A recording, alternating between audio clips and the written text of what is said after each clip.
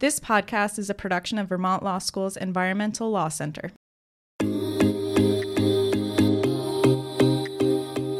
Hi everyone, welcome back to Hothouse Earth. Today on the show, we're debuting our new 3-part miniseries, Elevate, celebrating women in environmental law and policy. I'm your host, Jeannie Oliver, and I'm thrilled to introduce you to my new series co-host, Veronica Ancono. Veronica is a third-year law and master's student here at Vermont Law School. She's been part of the Hothouse Earth production team for over a year now, and she helped develop the idea for this miniseries. Hi everyone, I'm Veronica Ancono, and I'm so excited to be a part of this project. You know, Jeannie, when I was growing up in Central New York, I knew 0 women attorneys or judges, let alone any that looked like me, and the few that I knew were all white cisgender men. So as I'm beginning my professional career as a third-generation Asian American and a first-generation law student, I see that where I'm traditionally not supposed to be are exactly the places I need to be. And one of the ways I could explore that place for myself is with this podcast. And Veronica, for me, it was really interesting to learn about your experience growing up in New York and your perspective on gender equity in the legal profession, because it's so different to my own experience coming out of law school in New Zealand at a time when all of the most powerful positions in New Zealand were occupied by women. And so against this backdrop, I had absolutely no reason to believe that being a woman would hold me back in any way at all in my career. And so talking to you about our contrasting experiences and our perspectives on gender equity, it really inspired us to pursue this miniseries together. With this mini-series, we really wanted to take a closer look at the status of women in the legal profession and environmental law and policy more particularly. The environment and the law and policy regulating it affects everyone. When it comes to climate change, we know from organizations like the UN and the International Panel for Climate Change that women are disproportionately affected. So for environmental law, policy, and climate change strategies to be relevant and effective, we need greater diversity at the table. And while research shows that women have made a really big impact in environmental nonprofits, women remain significantly underrepresented in the legal profession more generally, at just 38%. And Veronica, this statistic really surprised me because, as you'll know from being at law school, about 50% of the law school class at the moment are women. The statistics show that women are especially lagging in private practice and especially in leadership positions, with just 20% of partners being women. We also know that women on average earn about 20% less than their male counterparts.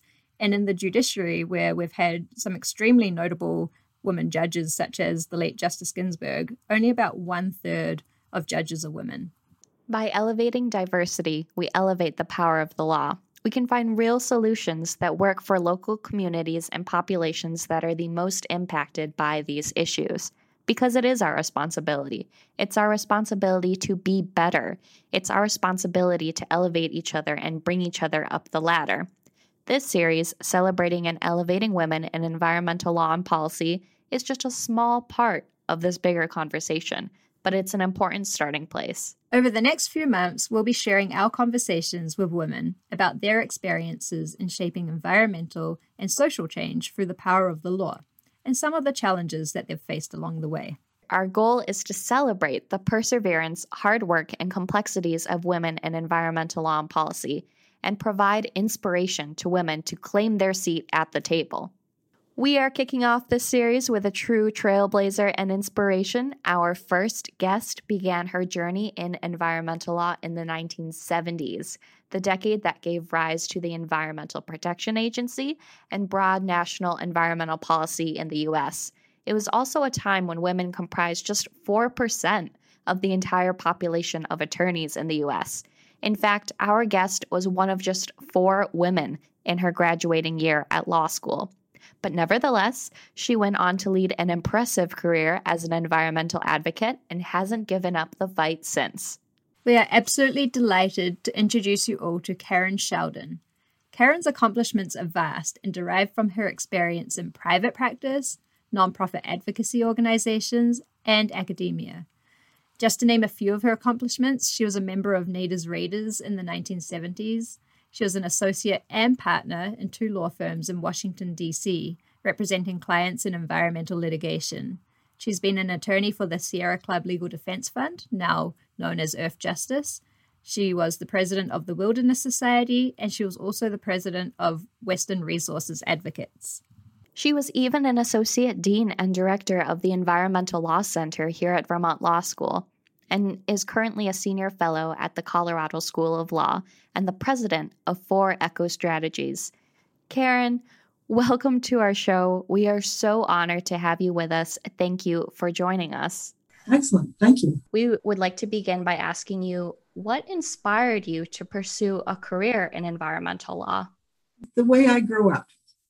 I was fortunate to be the child of some adventurous parents who both grew up in Massachusetts. And then after the Second World War, they moved from Massachusetts all the way to Washington State. So my childhood was spent outdoors, largely.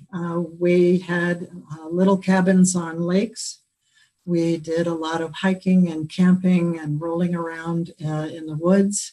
And that experience of the wild and of the natural world really is at the core of who I am. And it explains a lot of who I am and what I wanted to do and be. And as I grew older and when I was in college, it was clear to me that we were in an era of turmoil. There's a lot of social change happening at that point. The Vietnam War was still raging. We were experiencing the civil rights movement.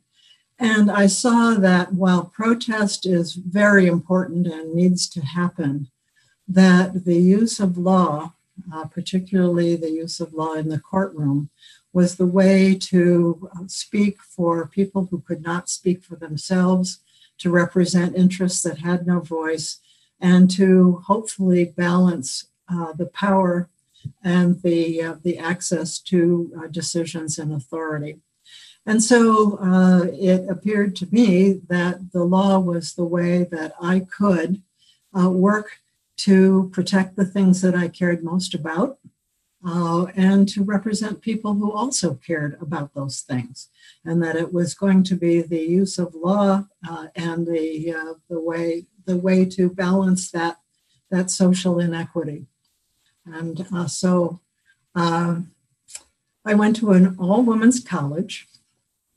And then following that, I ended up in law school, a class of 175 in the first year, with all of 4 women in the class, which was a quite a difference. What was it like being just one of 4 women in your year at law school?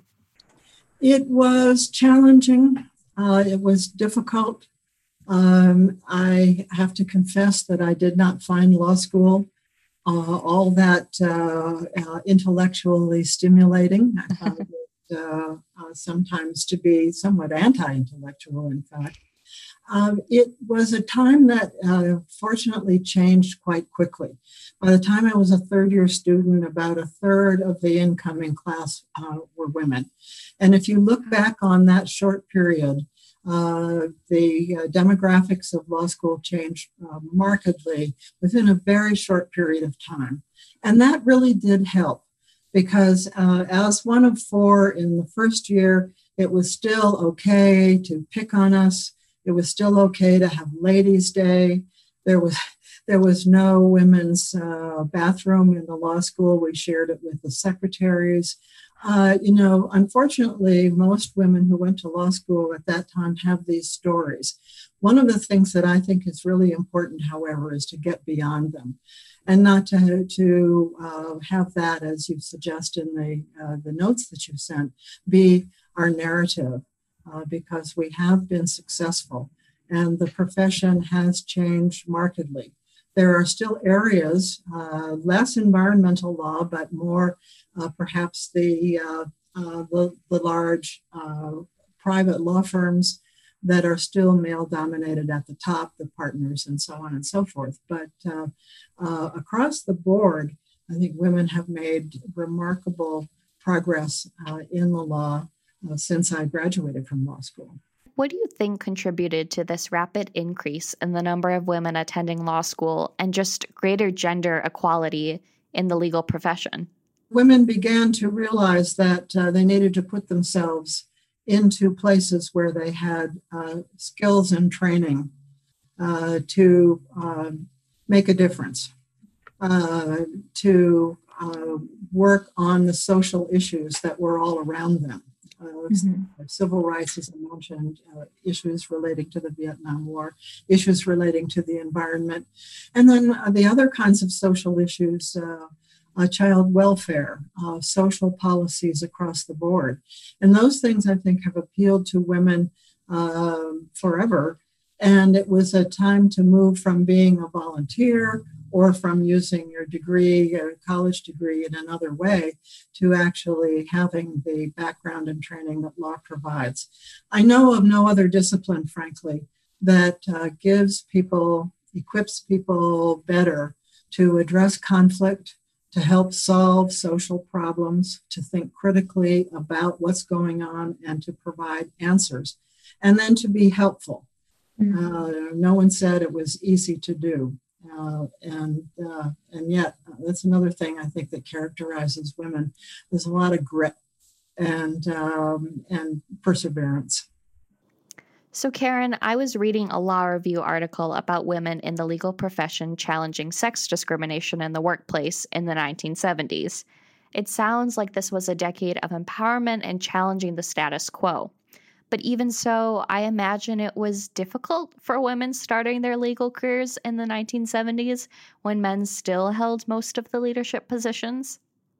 When I think about this, the last thing I want to do from my incredible place of privilege, I have had wonderful opportunities. I am white. I grew up at an incredible time in our history. I had a family that supported me. I was able to go to law school. And so to some extent, when I think about my challenges, they pale in comparison to the challenges that other people face here and around the world. And I don't ever want to assume that, oh, poor me. But I think that as women, we have some understanding and perspective that we can bring to the issues of equity, inclusion, and justice as we try to incorporate those. And where we are in the law at present doing a lot of questioning about not only gender issues, but race issues in a very large way. And so it's part of the conversation, but the equality has to extend across all people and all communities. And we are challenged as lawyers to address that, because so much of, as we now realize, so much of what we have to deal with is structural and built into our systems, and so harder in some ways to change than other things. Do you see these structural inequities at play in the environmental profession? For example, from your perspective, is the profession still male-dominated? It is still largely male because law, at the time that environmental law came along, was largely male, and it has changed. But we still have that work to do across the board. When I first started to practice, I was very often the only woman in the courtroom or the hearing room or the meeting room. And that has changed. There are many, many more women in practice now than there were. But the fact remains that there are still attitudes about us. There is still always and I feel this even today, the challenge to be better than our male counterparts so that we get credit for just being good. when talking to my own daughter, who has the same experience of being in a meeting and you say something and there's no response, and 3 people later, the man will say something and there will be, "Oh, Frank, what a good idea." That continues to happen. This is not over. It has changed markedly. And for that, I'm glad, and it will continue to change. But it doesn't mean that we ever have to sort of assume that everything has gone away. And we're now talking about how we intersect law with other issues, so that what we do from a legal standpoint is not so divided up. It embraces people and communities in all places. Early environmental law divided the environment up into distinct media. You had the Clean Air Act, you had the Clean Water Act, you had statutes that related to land, statutes that related to toxic substances, and we set these national standards. One size fits all, regardless of the communities where there was pollution, regardless of the sensitivities of the people involved, their resources or lack thereof. And we have now realized that is really has some significant problems with it, that law, like everything else, needs to be like an ecosystem, things connected, everything connected to everything else. And we need to integrate into our policy and our law going forward a recognition of that. And we need to reform our environmental organizations to reflect the communities that we serve. Karen, how did you overcome some of these structural challenges to achieve a successful career in environmental law? Well, first I would say that part of it was I was in the right place at the right time. I was at a place when the society, as I've said, was changing, and environmental law was just beginning. Environmental law was a response to citizen concern about what was happening around them, and pollution problems that were bigger than little local community efforts. We had the Santa Barbara oil spill. We had the burning of the Cuyahoga River. Lake Erie was declared dead. And the public really rose up and put a lot of pressure on the Congress to enact national environmental legislation with good national policy. And so when this happened, pursuant to efforts by a bipartisan Congress, believe it or not, there was law to work with, and there was law to apply, and there was law for people like me to use. And so being at that place and at that time was really an opportunity. There were opportunities presented that hadn't existed before. And I don't know, I think in terms of success, this is very hard work. Always has been, still is. And it takes a willingness to do that, a willingness to keep at it.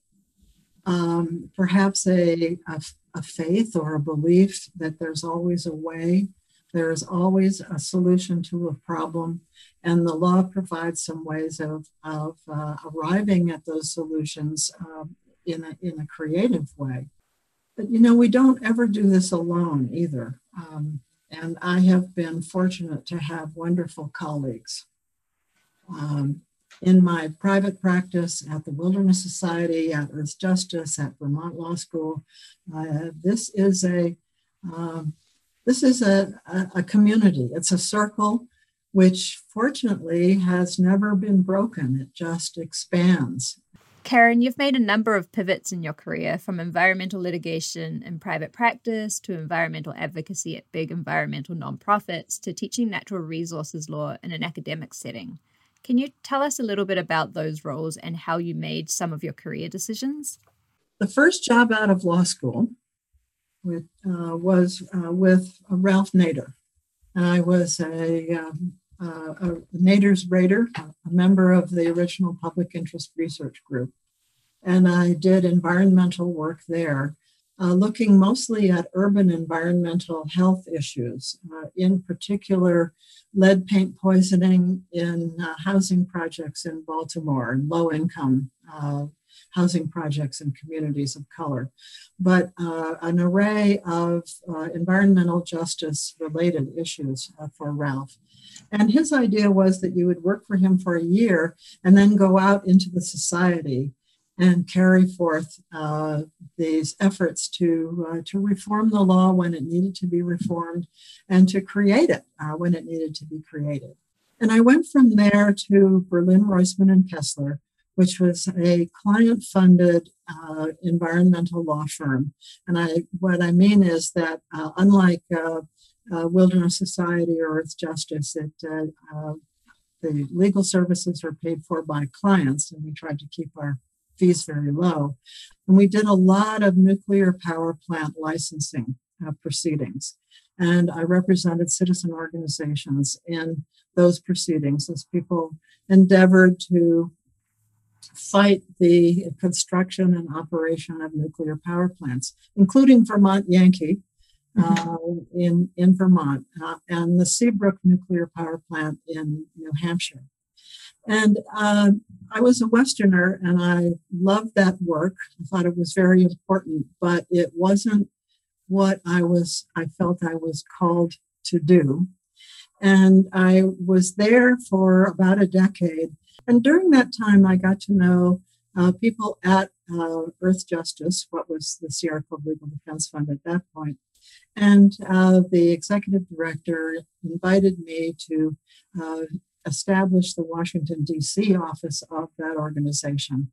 And I did that with a colleague and friend named Rick Middleton, who subsequently went on to found the Southern Environmental Law Center, which is going strong throughout the Southeast. And I was there for a year and something, and really did want to get back to the West. And at that point, had two little kids, wanted them to grow up in the West, and the opportunity arose to join the Denver office of the Legal Defense Fund. So we moved to Denver and lived in Boulder, and I worked there for another decade. And that docket of cases, because it was full litigation docket, was just exactly what I wanted to do. There was a lot of wildlife work, public lands protection work, national forest efforts, mining, oil and gas litigation, water, Western water law. And I got to represent wild places and wild things, including wolves and bears and so on. And it was terrific.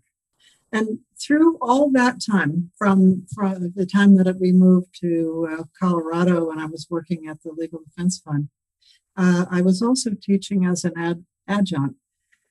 I taught in Denver and I taught in Colorado. I took a leave of absence and taught for a whole year at the University of Oregon. And because I wanted to teach, and I also thought that maybe at some point I'd want to do that for the long term. And along about that time, a professor at Vermont Law School named Celia Campbell Mohn called me on the phone and said, we're looking for another member of the environmental faculty. Would you be interested? And I thought, nah, I want to go all the way up there into the North Woods. And she said, well, why don't you come up and talk to us and see, what you think? So I did. And one lesson I've learned is always talk, always go and meet people and talk. I was so impressed by the program and the people there and the students that I met. And I thought, why not? This is a good time for the family. I had a son who was about to be a freshman in high school in a big suburban high school. Moving to Vermont seemed like a good idea. 94 to 2007 was a wonderful idea. So how did you know when and how to pivot your career? That's a tough one, particularly if things are going well. If things are going awfully, then it's clear that it's time for a change. I have found over the years that if opportunities come in, if they really are appealing, it's important to listen, always to listen, and to ask yourself, is this going to help me be a better lawyer, help me make more of a difference, help me in ways that I haven't been able to do in the time. I also found that when I get impatient with something, and I got real impatient with fundraising at Western Resource Advocates and realized that it might be time for a change there, that's a good sign. You don't want to overstay at a place.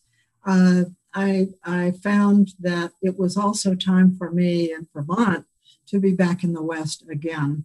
My parents were aging. My kids were grown and they were out here. And so the personal things were on the list as well in terms of changing and coming back out and becoming the president of Western Resource Advocates. Karen, in the U.S., women live in an ecosystem that seems to just be steeped in self-consciousness, like you mentioned earlier. What advice do you have for women on the day-to-day level on how they can allow themselves to feel like they actually belong in this workplace and how to deal with imposter syndrome moving forward? We overcome that, oh, geez, I don't belong here, by doing, by being there, by accepting the really tough assignments and continuing to challenge ourselves, by finding good colleagues and mentors and supporters. And they are both women and men. And in the environmental law field, because of who we are working with and the reasons that we are working, it is far less of a problem than it is still in the normal private practice. And so to the extent that we can help women across in all of the aspects of practice, I think that it's important to do. But I think we're fortunate in environmental law, and I think where you're headed in terms of energy, you are now more at a leading edge in that aspect of the law than the whole rest of sort of pollution control and certainly natural resources law. So for you, these questions are even more immediate at this point in time. And I think it's showing up and making the assumption and telling yourself you belong there, and then displaying that you do in fact belong there by the contribution that you make. And I have no doubt that you will do it. No doubt at all. Karen, thank you so much for sharing these really inspiring insights with us today. We have just one last question for you, and that is, what gives you hope that we can meet the environmental challenges of the 21st century? We're facing another challenging time. New lawyers will have work to do.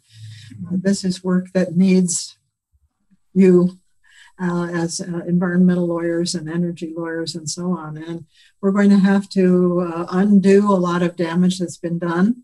We're going to have to figure out. So far, we're holding our own with the courts because the courts have been so responsive on environmental law. That's one reason that we have a body of environmental law, is that the judges in the early days saw that it was important, and it expressed important national policies and put flesh on the bones of statutes like the National Environmental Policy Act, so that now there's a law to work with. Well, we're going to encounter, to some extent, less receptive judges than we have before. And we still need to reform the law in many respects. So it ain't over, ladies. No. Yeah. And, with people like Veronica out there, it's it will happen. And it's hard. And there'll be setbacks and heartbreaks, and you'll lie awake in the night, Veronica, and worry. But I already do. On balance, you've made a really good choice. And I think that's the thing for the women that I know, when they check in with themselves. Was this a good choice? Is this me? Is the law the way that I will have an impact that is satisfying and helpful? Karen, thank you so much for your time today and for sharing your story with us, for blazing a path for other women environmental lawyers, and just being such an incredible role model. Jeannie, I think what really resonated with me was this idea of conquering imposter syndrome. The idea that I belong was really meaningful to me. And for our listeners, Jeannie and I extensively discussed the narrative of what women in environmental law should look like. And we knew we needed to balance the competing narratives, are women not nearly where they need to be in the legal industry, with the commodified feminism narrative that the best a woman can be is a woman in a great suit. And I think Karen showed us that walking that tightrope of defining the narrative is tricky. And perhaps it's okay to not define it entirely, so we can leave room for each of us to define it in our own right. Yeah, I couldn't agree more, Veronica. And I think a great narrative takeaway that I got from speaking with Karen is, yes, the glass ceiling is a fact, but the narrative that we can't break the glass ceiling, that is fiction. We need to celebrate how far we've come and know that there's still work to be done. We look forward to continuing this conversation with our guests on our next 2 episodes in the mini-series. A special thanks to Karen Sheldon for virtually chatting with us and for sharing her remarkable story. We'd also like to thank our production team here at the Environmental Law Centre, Director Jennifer Rashlow, Associate Director Anne Linehan, Molly McDonough, Mason Overstreet, and our editor Emily Potts. If you enjoyed this episode of Elevate, please subscribe to Hot House Earth wherever you get your podcasts. There'll be 2 more episodes coming out soon.